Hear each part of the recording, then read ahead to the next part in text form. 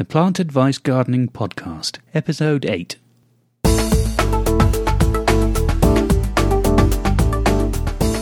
plantadvice.co.uk for all your gardening needs.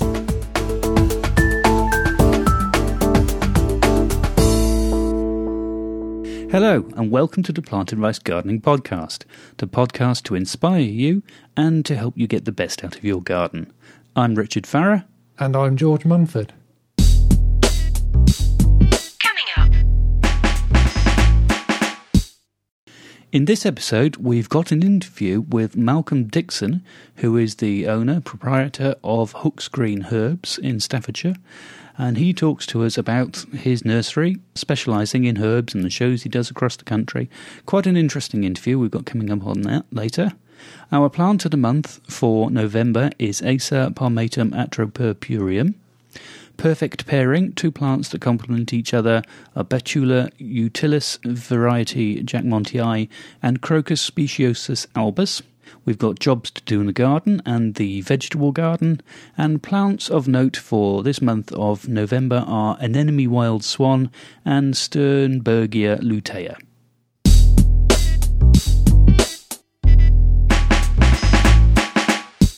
So, George, we're heading into November now. It's definitely autumn, isn't it? It is. Lots of leaves to clear up, aren't there, Richard? But that's a valuable source of nutrients as well, if you can make some leaf mould. Absolutely. It's a very good soil improver, not necessarily very high in nutritional value, but if you've got a heavy clay soil, for example, if you dig in well-rotted leaf mould, it can certainly improve the structure of it and make it more free-draining. And what's the easiest way to make leaf mould if you haven't got a huge amount of space for a special compost bin for it? What's a quick tip for making leaf mould? Well, you could make your own compost bin with some pallets. That's a good idea, and I suppose the pallets give good aeration for the compost as well. That's right, yes. Or if you're on a really small scale, you could do something as basic as put leaves in a black bin liner and just pierce holes in the side. They'll still rot in there, I would think. I think we've actually done that 1 year before, and you don't get a huge amount, but if you've got a small vegetable plot, every little bit is helpful, isn't it? Absolutely, yes. And if you were to mix the leaf mould with some well-rotted horse manure, for example, you'd get the nutritional value from the manure and the structure-improving qualities of the leaf mould combined. And usually it's quite easy to get hold of horse manure. There's lots of stables around. It's muck they want to get rid of, and sometimes they're quite happy if you'll turn up and take a few bags away from them. Yes, my mother is also a keen gardener, and she has a rather embarrassing habit of if you're out in the car with her, she'll have a shovel and a bag in the back of the car. And if she sees any horse manure in the middle of the road, she'll stop and shovel it up and put it in the back of the car. My dad used to do exactly the same thing. Perhaps it's a generational thing, George. Yes, maybe it is. Anything for free. Yeah, and why not? A good tip. Well, before, I think I might have mentioned to you that I was considering doing an RHS course in horticulture, a small course, at the local college. Unfortunately, the local college didn't go ahead with it, as they didn't have enough people taken up on the course. And it was quite expensive. It was originally £650 and went up to £800. And I just thought, that's too much. I really can't justify that. But I have taken the plunge. I'm doing it as a distance learning course. I think I've got the course for, from memory, it was £135, and I've got my first instalment sent in the post, and I'm learning all about monocots and dicots now.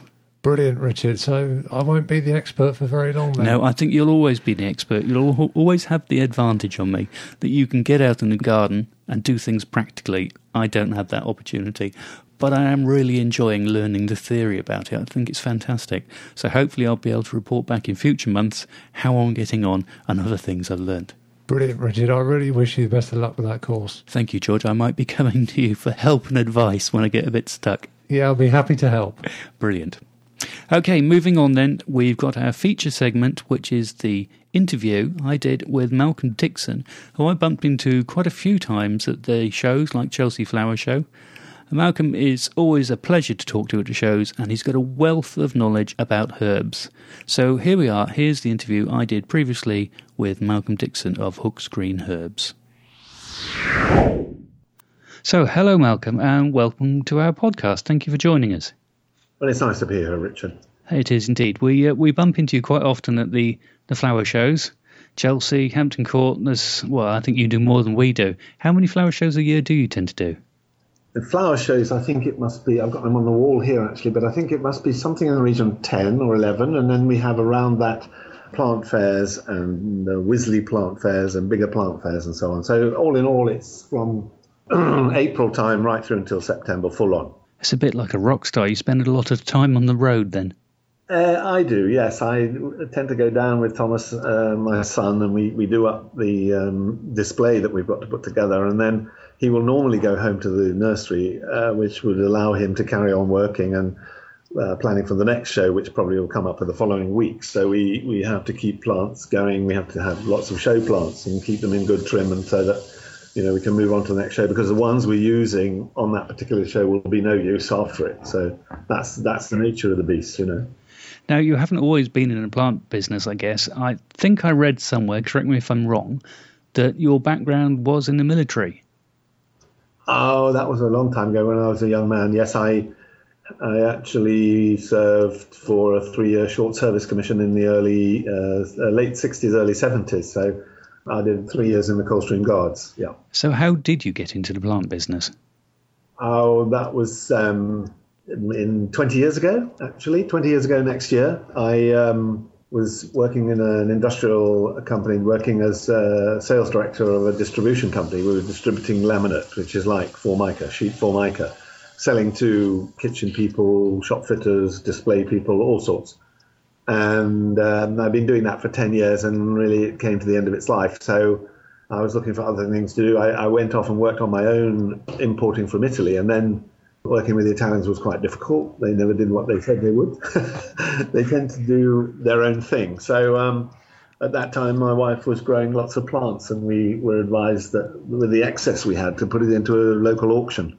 So we went up to the auction, put the plants on the floor, put a note on to say what we wanted, and went home. And then the following Saturday, we got a check. And I thought, this is rather fun. And it was really from that we started to do it properly. And we put up some polytunnels and did it, really. You're essentially growing money, aren't you? Yeah. I think the thing is that when you're growing plants, the actual material costs are quite small. So you can imagine seed, compost, and a pot are not that much money. When you come to sell them, we get £2.50 for a herb on the shows. It's a very good margin. But you're only getting it for 5 or 6 months of the year. So you have to get as much as you can in order to do the 12 months and see yourself through the winter and things like that. A very seasonal trade then. Yeah. And weather dependent, of course. So there's quite a lot one has to take into account. But it's been good. I mean, this year we've had a very good year. Thomas has come back from South Africa, having gone off there last year on what he thought was he was going to emigrate, but actually it didn't work out, so he came back again. Much to my relief. It is very much a family business, isn't it? Ours is, yes. It's my wife and I, and Thomas, my son, and his wife Jane. And then they've got 2 little children. They've got William, who's 3, and Annabelle, who's 9 months. And they all get involved in some way. Although the children have more destruction than anything else, I think. I love the photo you've got on your website of all the wellies lined up in a row. That was Jane's idea, and a number of people who commented on that. I think it's beautiful, yeah, and certainly the kids, your grandchildren's, yeah. I can imagine they can be more of a hindrance sometimes, and they think they're helping, but... Yeah, they take a lot of time, and of course, if they're having to be looked after, then you can't really go out on the nursery and start doing things. You have to just look after them, and then someone else has to take over, so... Yeah. Now, you say you started off in plants, but it wasn't herbs, I guess. What made you specialise in herbs latterly? I was working for doing the markets, really. We were buying 1 or 2 shrubs in, we were buying 1 or 2 climbers, and we were growing perennials, rockery, herbs, and a whole crop of bedding in the spring. And when Thomas came back from Africa in 2005, and we decided to start working together and set up Hooksgreen Herbs, it was really on the basis that herbs had always sold well. They sell throughout the year. They're an impulse buy. People pick them up and buy them. They do a lot of things, so you can get scent, you can get flowers, and you can use them. So they tick a lot of boxes. And it was really on the basis of that we did it. We were very fortunate that in the show circuit, a lot of the people who were growing herbs actually stopped. So, for instance, Jekyll McVicar, who is sort of number one in herbs, at that time, in about 2005, 2006, decided to stop doing display work. And Kim Hurst down at Tenbury-on-Wells did a few, but started to slow down on it. And one or two others backed out as well. And we were left with an open playing field. And in fact, we are one of the few that do it at the moment. So the timing was very fortuitous. Extraordinary, yeah. It was. I mean, that was purely luck in a way. Where do you get the name Hooksgreen from? Hooksgreen is the farm where we live. An easy one to decide. Yeah. It was a good choice because it's got green in it, which is a good thing. And it's a name that people can remember. So, yeah, it works. Now, to the uneducated, what would you define as a herb? Yeah, it's interesting. A herb is officially a plant that has a use to man. That could cover a lot of things. It could cover crops like corn and wheat and... Yeah. Our Bible really is the RHS Encyclopedia of Herbs, which is quite a large tome of book, but it does include everything from trees, certain trees, right down to parsley. It's quite a broad palette, actually. And what conditions do herbs usually enjoy? A lot of herbs are from the Mediterranean region, from the south of Europe, and on the basis of that, they're looking for their best are in warm, free-draining, full light, full sunshine conditions. The soil doesn't need to be posh soil. It needs to be grit, gravel, free-draining, so the water can get away from the roots. And that's when you think of lavender and rosemary and thyme and oregano, those sort of things, they don't like to sit around in the wet. So that's probably a key thing with most herbs then. Is it free-draining soil? Free-draining soil, yeah. That's the key to it, yeah. Son, we can't do too much about that, can we? We're in the lap of the gods on that one. Yeah, I mean, you can increase the amount of grit and gravel and stuff in the soil in order that when it does rain and it begins, you can get it away. If you plant thyme and some of the plants like that on a slight incline, that helps as well because, of course, the water is going to get away from the plant. Oh, yeah, that's a good idea. Good tip. Now, if someone was at home and they don't have a large garden, but they'd like a few culinary herbs, let's say 5 herbs, could they, for example, put a couple of herbs in a hanging basket or a window box? And if they could, what 5 herbs would you recommend for that? So we're talking culinary herbs. Yeah, something they could use in the kitchen. The old favourites really are parsley, sage, rosemary and thyme. And they're all relatively straightforward to grow. But they need a bit of space, so there's no point in shoving all of them into one relatively small pot. I mean, they should have their own space, their own environment to grow.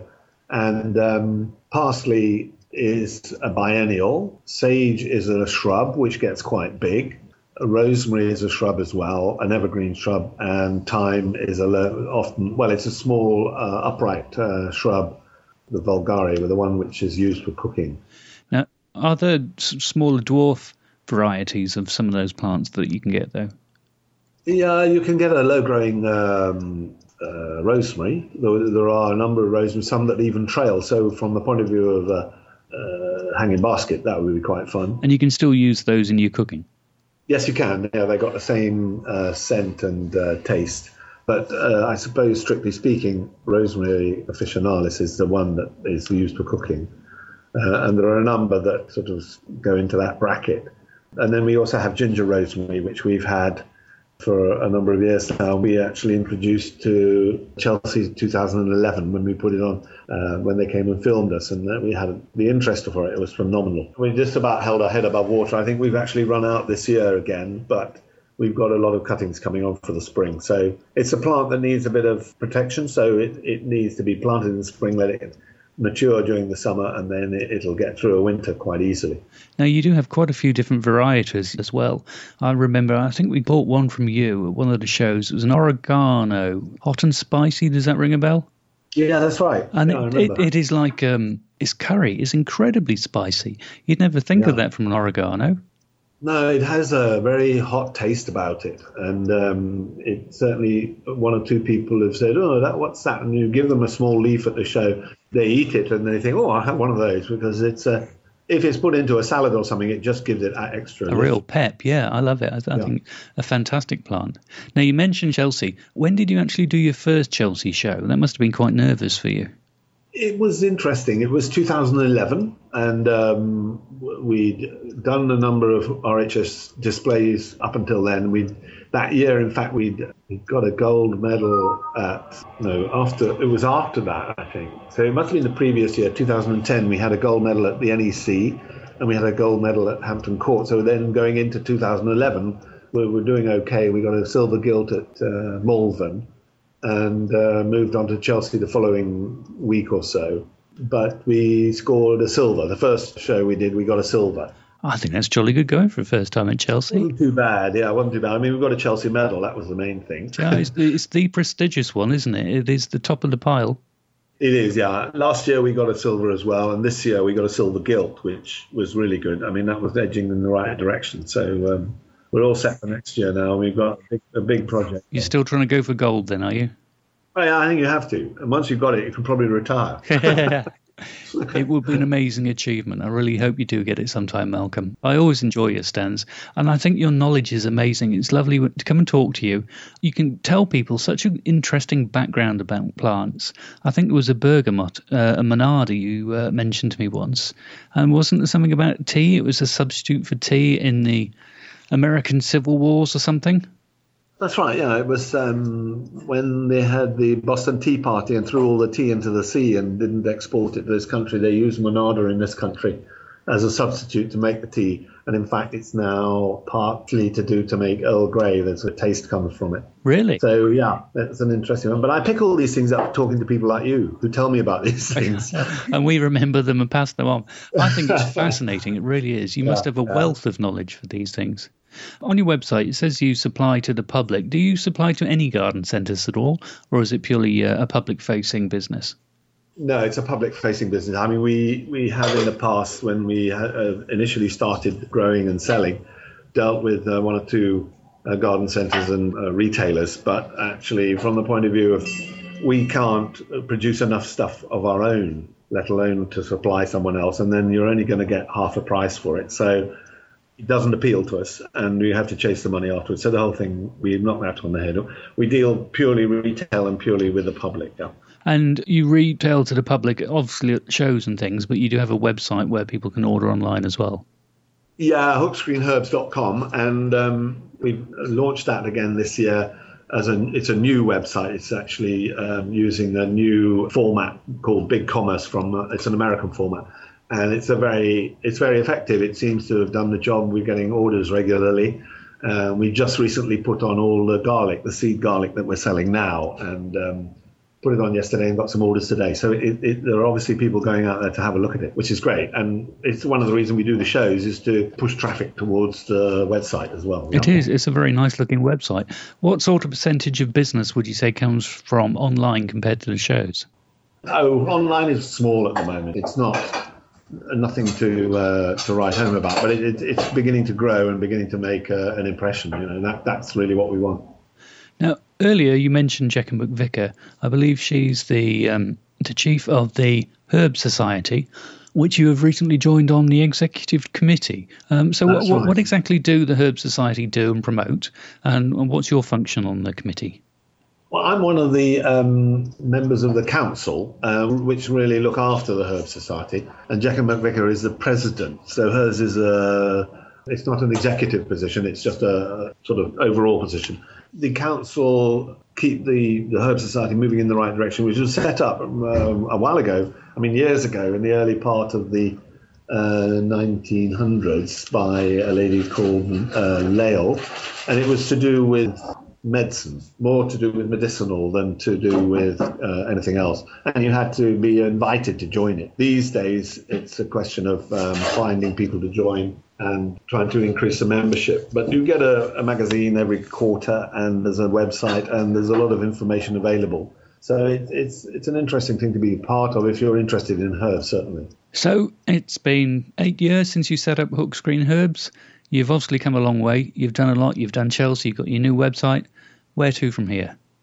Well, we've just recently done a workshop, which was an interesting exercise with the the Women's Farming and Gardening Association from Cirencester. And we had a number of ladies come here, and we just went through the procedures we used to do cuttings and splitting and seed growing and all the aspects of the darling. Sorry. Someone's making tea in the background, aren't they? Someone's making noise in the background. All the aspects of growing on the nursery. So I think that's quite a nice way to go, because they come and they pay, and it's an interesting thing. Well, I love your stands. I love the fact you can eat or do something with pretty much every single plant you've got on your stand. I think that's one of the best things, and they can also look so pretty. They do. They look well, and also, I mean, we use a lot of medicinal, and we have a lot of scented, and we have a lot of culinary. So it's all sort of mixture of that lot. So if people listening would like to get hold of you, how can they get hold of you, and how can they buy the plants from you? They can email me on the website at hooksgreenherbs.com. They can ring me on a phone number, which is on the website. Those are the main two ways of getting hold of us, really. Obviously at the shows, anywhere on the shows. Which are all the RHS shows. And you've got a list of those shows coming up, I guess, on your website, the places you'll be attending next year. Yeah, they'll be on the website as well, yeah. Well, Malcolm, thank you ever so much for taking the time to talk to us.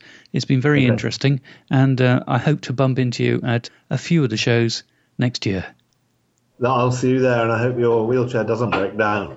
Yes, yeah. I conked out at BBC Gardeners World Live, didn't I? And I got stuck on your stand for 15 minutes. I think it's fixed for a moment, but it was a nice place to get stuck. Excellent. We apologise for the noisy recording. I think when we did the interview, Malcolm was in the kitchen, and I think it sounds like his wife was making tea. Never mind, it's still a very good interview. Yes, and remember, Richard, she was probably using herbs in the recipe. I'm sure she was. Fresh out of the garden or out of the nursery. Yeah, so the background noise is not a problem at all. No, I'm sure it was delicious. What do you think of Malcolm then, George? Excellent interview, Richard. And I always admire people that set up a business like that from scratch. And very often, as a result of... he mentioned that he took some herbs to the auction, didn't he, at the start? I think it was very interesting how the business grew from very small beginnings of just growing plants yourself, propagating them, into a business supporting the whole family. Yes, that's right. And I think that's one of the ways that I got interested in horticulture myself was I just grew some bedding plants from seed in the greenhouse. And I suppose the entrepreneur in me thought, well, I might be able to sell some of these. And I just took them to a car boot sale and made a small fortune. Well, no, not a small fortune. A small fortune, as a teenager would think, from selling these bedding plants that I'd just grown in the greenhouse and selling them at the car boot sale. And it was a very rewarding thing for me to do. It is. Once you bring and nurture plants along yourself, you are, like I said to Malcolm, you're essentially growing money, aren't you? Yeah. You've got minimal cost from the pots and the soil. But once you start growing them, you can see money growing in front of your eyes. Yeah, there is money-making potential in every aspect of horticulture. Going back to the leaf mould, you could collect leaves at this time of year, and then in a year or two's time, you could be selling that back to keen gardeners as a soil improver. Lots of potential for the young entrepreneur. Yeah, there's no reason to say that you can't make money from any aspect of horticulture, really. Well, if you're out there and you're a youngster thinking of a career in horticulture, why not take George's advice and earn a bit of extra pocket money? Go for it. Plant of the month.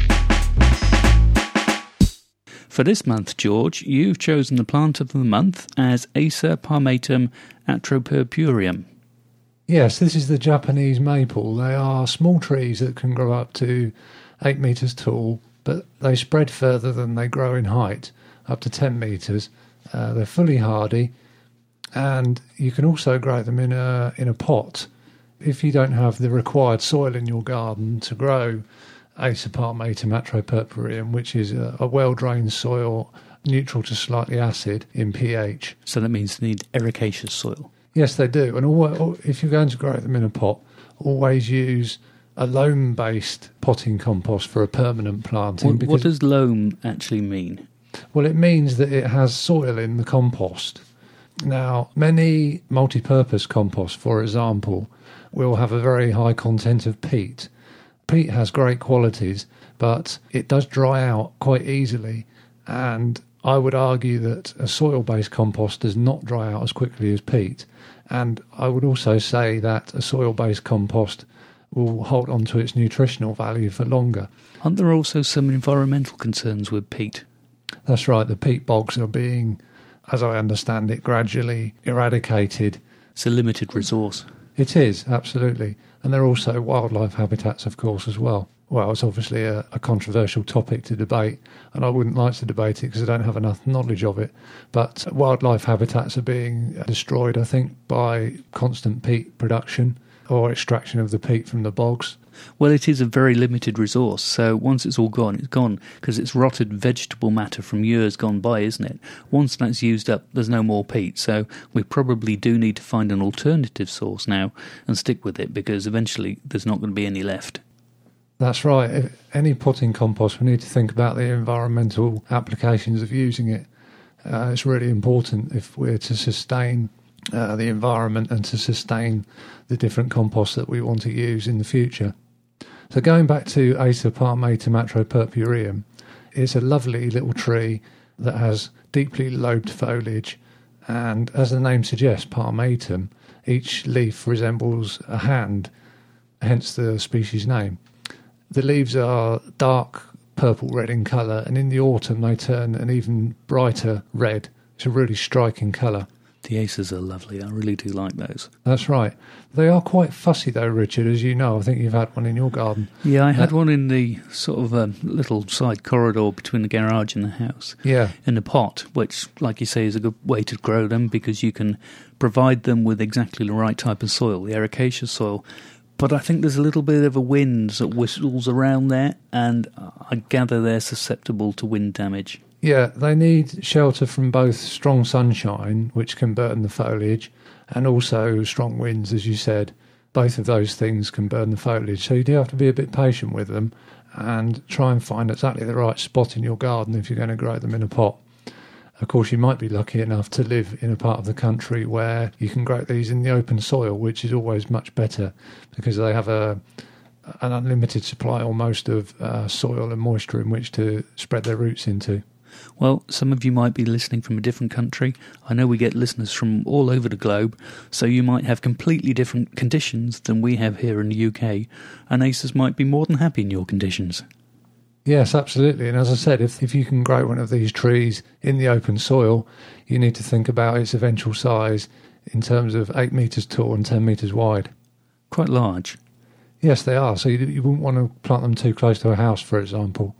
Not large for a tree, certainly not large for a tree, but yeah, a pretty big shrub would grow to that sort of dimensions. Well, Acers do make a real statement in the garden. A, because the colour of the leaves, and B, because of the shape of the leaves. Like you say, palmatum, and they're quite jagged, aren't they? Nice sharp edges to them. And they get the name Japanese maple. They do look very maple-like. Yes, and they always remind me of my very first job in horticulture. When I finished my 4 years of studying horticulture, I went and worked at Kew Gardens. And one of the places in the gardens that I particularly enjoyed was the Japanese Gateway, which had many Japanese acers planted around it. Lots of different varieties available. Well, if you'd like to buy that particular plant, we do have a link on our website under the show notes, which you can get at plantadvice.co.uk/episode 8. Perfect pairing. This month, George, you've chosen two plants that go well together. In November, you've got Betula utilis variety jackmontii, which is a West Himalayan birch, and Crocus speciosus albus. Yes, this month I thought I would come up with a colour theme for the perfect pairing. So this month I've chosen white. The two plants have white aspects to them. The Betula utilis variety jackmontii is a medium-sized tree that can grow up to 18 metres tall and has a spread of about 10 metres. And of course, with all the betulas, really, the most striking aspect of them is the white bark of the trunk and the branches, which is absolutely striking. In fact, near us, Richard, we have Anglesey Abbey, and I understand at Anglesey Abbey that the head gardener there has that collection of birches. I think some of them might be Jack Montii. And he actually pressure washes the branches to keep, keep them clean. That's in the winter garden they have. Yeah, there. that's it. Yeah. The winter garden is stunning. It's in it. If you ever get the chance, it's in Cambridgeshire, as George says, Anglesey Abbey, and they've got one particular part of the garden which is specifically designed to look its best in winter, and it doesn't just use foliage. It uses a lot of things, colours, like George says, the West Himalayan birch, the beautiful white bark. They've got the cherry tree. What's the Prunus? Oh, Prunus cerula. Yeah, the one with the Tibetan cherry with the wonderful sort of mahogany bark. Yeah, it looks like very shiny. Looks like they've polished the bark. It looks so nice. And they've got the winter dogwood, which has the lovely red bark. Yes, there's so many lovely winter plants that have striking bark. Of course, you can use our website to find plants that are particularly striking in the winter. Going back to Betula utilis Jack Montii, it's fully hardy and the leaves are dark green in colour, and in the autumn they turn bright yellow. It requires a moderately fertile, well-drained soil and a site that's in either full sun or light shade. And my idea for the perfect pairing this month is to underplant the Betula utilis variety Jack Montii with the bulb Crocus speciosus albus. It's an autumn flowering bulb that flowers from September to November, and it has lovely white goblet-shaped flowers and narrow green leaves with a white midrib. If you plant the bulbs in July and August 10 centimetres deep, they'll flower this time of year. Of course, we expect most crocuses to flower in the spring, so it's quite unusual to have a crocus that flowers in the autumn time. But much needed colour at this time of year. Yes, if you look around and do plenty of research, there you can always have colour in the garden at any time of year. I think I've been surprised, actually, how much colour you really can have in a winter garden. Yes, absolutely. There's bulbs, isn't there, with the snowdrops. There's leaf colour with some of the evergreens. Bark colour. Berries, of course. Absolutely, yeah. All aspects of the plant, there's different colours in all of them during the winter time. It's quite a challenge, though, to make a garden look good all year round. But I guess it is possible with a bit of thought. Absolutely, yeah. We shouldn't be talking too much about the winter yet, Richard. It's not here. We talk about the autumn. We don't want to wish it on us. No, not quite yet. Not after the last couple of winters would have been extremely cold. At least we've had a nice summer this year. Absolutely, yeah. We're getting a bit... the weather now is a bit wet, isn't it? But you expect that this time of year. Yeah. Again, those two plants, if you're interested, we do have links online that you can buy them, which you can get at via our show notes for this episode at plantadvice.co.uk/episode 8. Jobs to do in the garden. Now, it's actually quite a busy time in the garden in November, isn't it, George? Yes, there's still lots to do in the garden at this time of year. I think there's always things that can be done in the garden at any time of year, Richard. So, amongst the jobs this month, you can take hardwood cuttings of various shrubs. Of course, we always like to encourage our listeners to propagate some of their own plants in their own garden if they like more of them. So, this month, you could take hardwood cuttings of shrubs such as the dogwood that Richard mentioned before, for example, Cornus alba siberica. Some of the elders can be produced this month from hardwood cuttings, for example, the black-leaved sambucus. And what you do is you take stems off the plants at this time of year, about 20 centimetres long and pencil thick. You make a cut, a sloping cut above a bud at the top of the cutting, and at the base of the 20 centimetres you cut a horizontal, again below a bud. You then dip the cutting in hormone rooting powder and put it in a prepared slit trench that you've done before you take the cutting, and you literally push the cutting into the trench about 3/4 of its length, and then fill the trench back in and be patient and leave it for over a year. And what happens is you'll see that after a year or 18 months, the cuttings that you've put in the ground will have new leaves on them. So that's the telltale sign that they've produced roots. And if you haven't got hormone rooting powder, will it still work? Many cuttings will. It's just something that professional growers use to increase the chances of a strike. That's the technical term that professional growers use for rooting a cutting. You've struck the cutting, so once you get it rooted, it's a strike. Other jobs we've talked about before, collecting fallen leaves.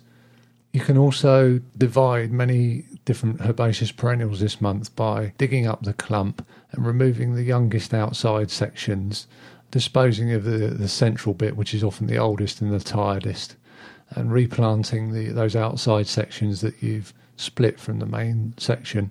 If you've got a perennial that you particularly like, you can, instead of just one clump, you can have 4 or 5 clumps all around the garden. It's also a good time to plant bare-rooted trees and shrubs. You should always be forking over borders at this time of year just to make sure all the rainfall gets soaked in easily, rather than what you often get with heavy rain is a pan on the soil, so the rain just runs off. Do you know what I mean, Richard? Yeah. So if you fork over the soil, the rain will soak in nicely. Many people will cut their lawns for the last time this month in November. You can still be planting bulbs such as tulips and daffodils for the spring. And if you think about a new lawn next year, you can prepare the site. No seed sowing, of course, in November, but you can prepare the site by levelling it. If it's dry enough, the soil's easy enough to work, and get all the weeds out. And there's a specific job for a plant. If anyone's got this magnificent plant called Gunnera manicata, it's a lovely foliage plant that has huge, great big leaves, absolutely massive leaves. You're not kidding there, are you? No, they're huge, aren't they? Huge, yeah. Yeah. It looks like a giant rhubarb. Yeah, and it's a very dramatic architectural plant, isn't it? And you often see it growing near ponds where it can get its roots actually into the pond. It's got a constant supply of water then. And what you do at this time of year is cut the leaves off, which are starting to wither, and because it obviously produces a new set of leaves every year. And you use the leaves to protect the crowns of the plant against the winter weather, because they're not fully hardy plants. You'll very often find them growing down in Cornwall, where it's that bit warmer during the winter. But they still do it down there. They use the massive foliage of these plants to cover the plants during the winter. Like an organic horticultural fleece. Yeah, that's right. Yeah, I think that's such a clever trick, that is. Yeah. Really is using the best of what's available. Well, I suppose it's just helping nature a bit. There are many plants where you don't prune anything at this time of year because the top growth protects the lower basal shoots, which are maybe not quite as hardy as the hardened wood on the top of the plant. I know that's something you've always advised in the garden here. I ask you sometimes, should we be cutting this back or cutting that back? And you say, no, we'll leave it there and we'll cut it back in the spring, and the foliage will give some protection to the plant over winter. Yeah, absolutely, that's right. In the vegetable garden. In the vegetable garden this month, we can be sowing seeds outside of broad beans. A herb that we can be growing at this time of year is garlic. I've grown garlic in the past. It's a lovely herb to grow. You simply plant the cloves at this time of year and you end up with a bulb next summer. And they need the winter and a bit of frost and cold to kind of kickstart them in the spring? Yeah, that's right. You plant the bulbs at this time. Not the bulbs, the... clove. The clove, yeah. You plant the clove at this time of year and it gives it 9 or 10 months to produce the bulb.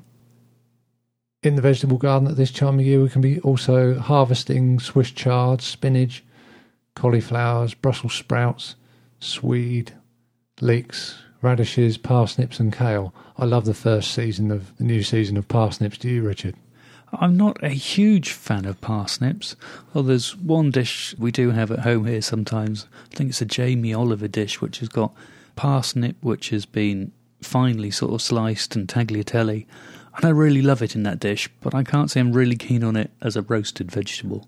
No, I love to roast parsnips with potatoes and roasted carrot as well. Lovely. It is a very seasonal vegetable, isn't it? And I'm sure it will appear on lots of tables at Christmas time. Yes, one of my favourites, I think. Plants of note. Now, plants of note for November, George, you've chosen anemone wild swan and Sternbergia lutea. Yes, anemone wild swan was the winner of the 2011 New Plant of the Year at the Chelsea Flower Show. I do remember seeing it that year and I stand in the centre of the grand marquee. It really caught my eye. It is a very, very pretty plant. And the reason it's particularly attractive to keen gardeners is because it flowers for such a long time. It's believed to be a cross between an early and a late flowering form, possibly Anemone rupicola and Anemone hoopensis, hence the long flowering period. So they took an early flowering anemone and a late flowering anemone and bred the two together and ended up with this anemone called Wild Swan that flowers for the two combined periods. I didn't realise that. I remember looking at it and thinking it's a beautiful plant. Yeah. But May to November, that's a phenomenal flowering period.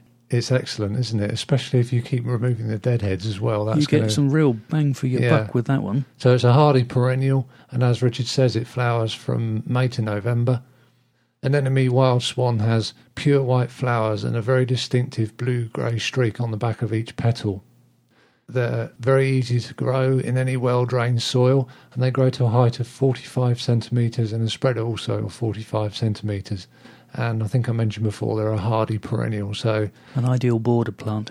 Absolutely, and they'll be happy in partial shade, but probably flower best with as much sun as you can give them. The other plant of note that Richard mentioned was Sternbergia lutea. As you know, I always like the naturally occurring species if they can compete with the cultivars. You do indeed, don't you, George? Yeah, I think any naturally occurring species that can hold its own against... some of the modern cultivars the modern and hybrids, cultivars, that I like to see that. That means the plant stood the test of time, I think. Now, Sternbergia lutea is a bulb, and it's native in the wild in a broad swathe from Spain in the west to Afghanistan in the east. It has bright yellow flowers from September to November, and as you can imagine from where it comes from, it needs full sun, and ideally gritty, poor soil is ideal. Mediterranean type climate. Yeah, it is fully hardy though, and it grows up to about 15 centimetres in height, and it has those lovely goblet-shaped bright yellow flowers. Well, you mentioned Afghanistan, and it can get fiendishly cold there, can't it? Yeah, at night it can, can't it? It has the extremes of temperature there, isn't it? Yeah. So if it can survive there, it should do well in our gardens. Yeah, it should do, shouldn't it? I suppose the only issue that we'd have in our gardens is the drainage. When you plant it, you need to make sure that it has good drainage and that it's not sitting in any overly moist soil during the winter months. So the roots don't rot. Yeah, the bulb doesn't rot, actually, around the crown and around the roots as well, Yeah. Same sort of thing for many bulbs, though, isn't it? Free draining soil. Yes, I mean, some bulbs are more tolerant of soil moisture than others, but the clue is often where they come from in the wild if they're naturally occurring species. That's always a good clue for any plant. If you can try to mimic its naturally occurring environment as much as possible, you're heading in the right direction. That's right, absolutely.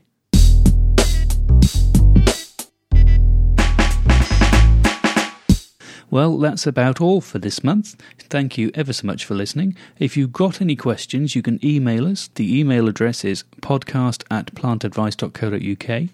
The show notes for this episode you can find on our website at plantadvice.co.uk/episode 8.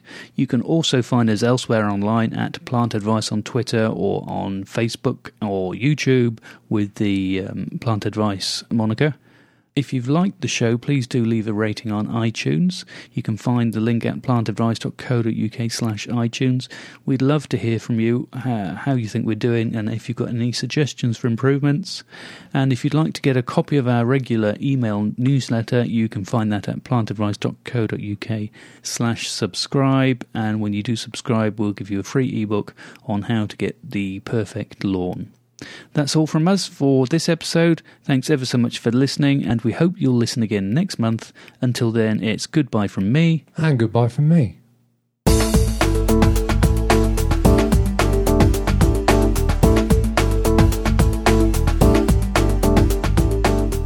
This podcast was brought to you by plantadvice.co.uk for all your gardening needs.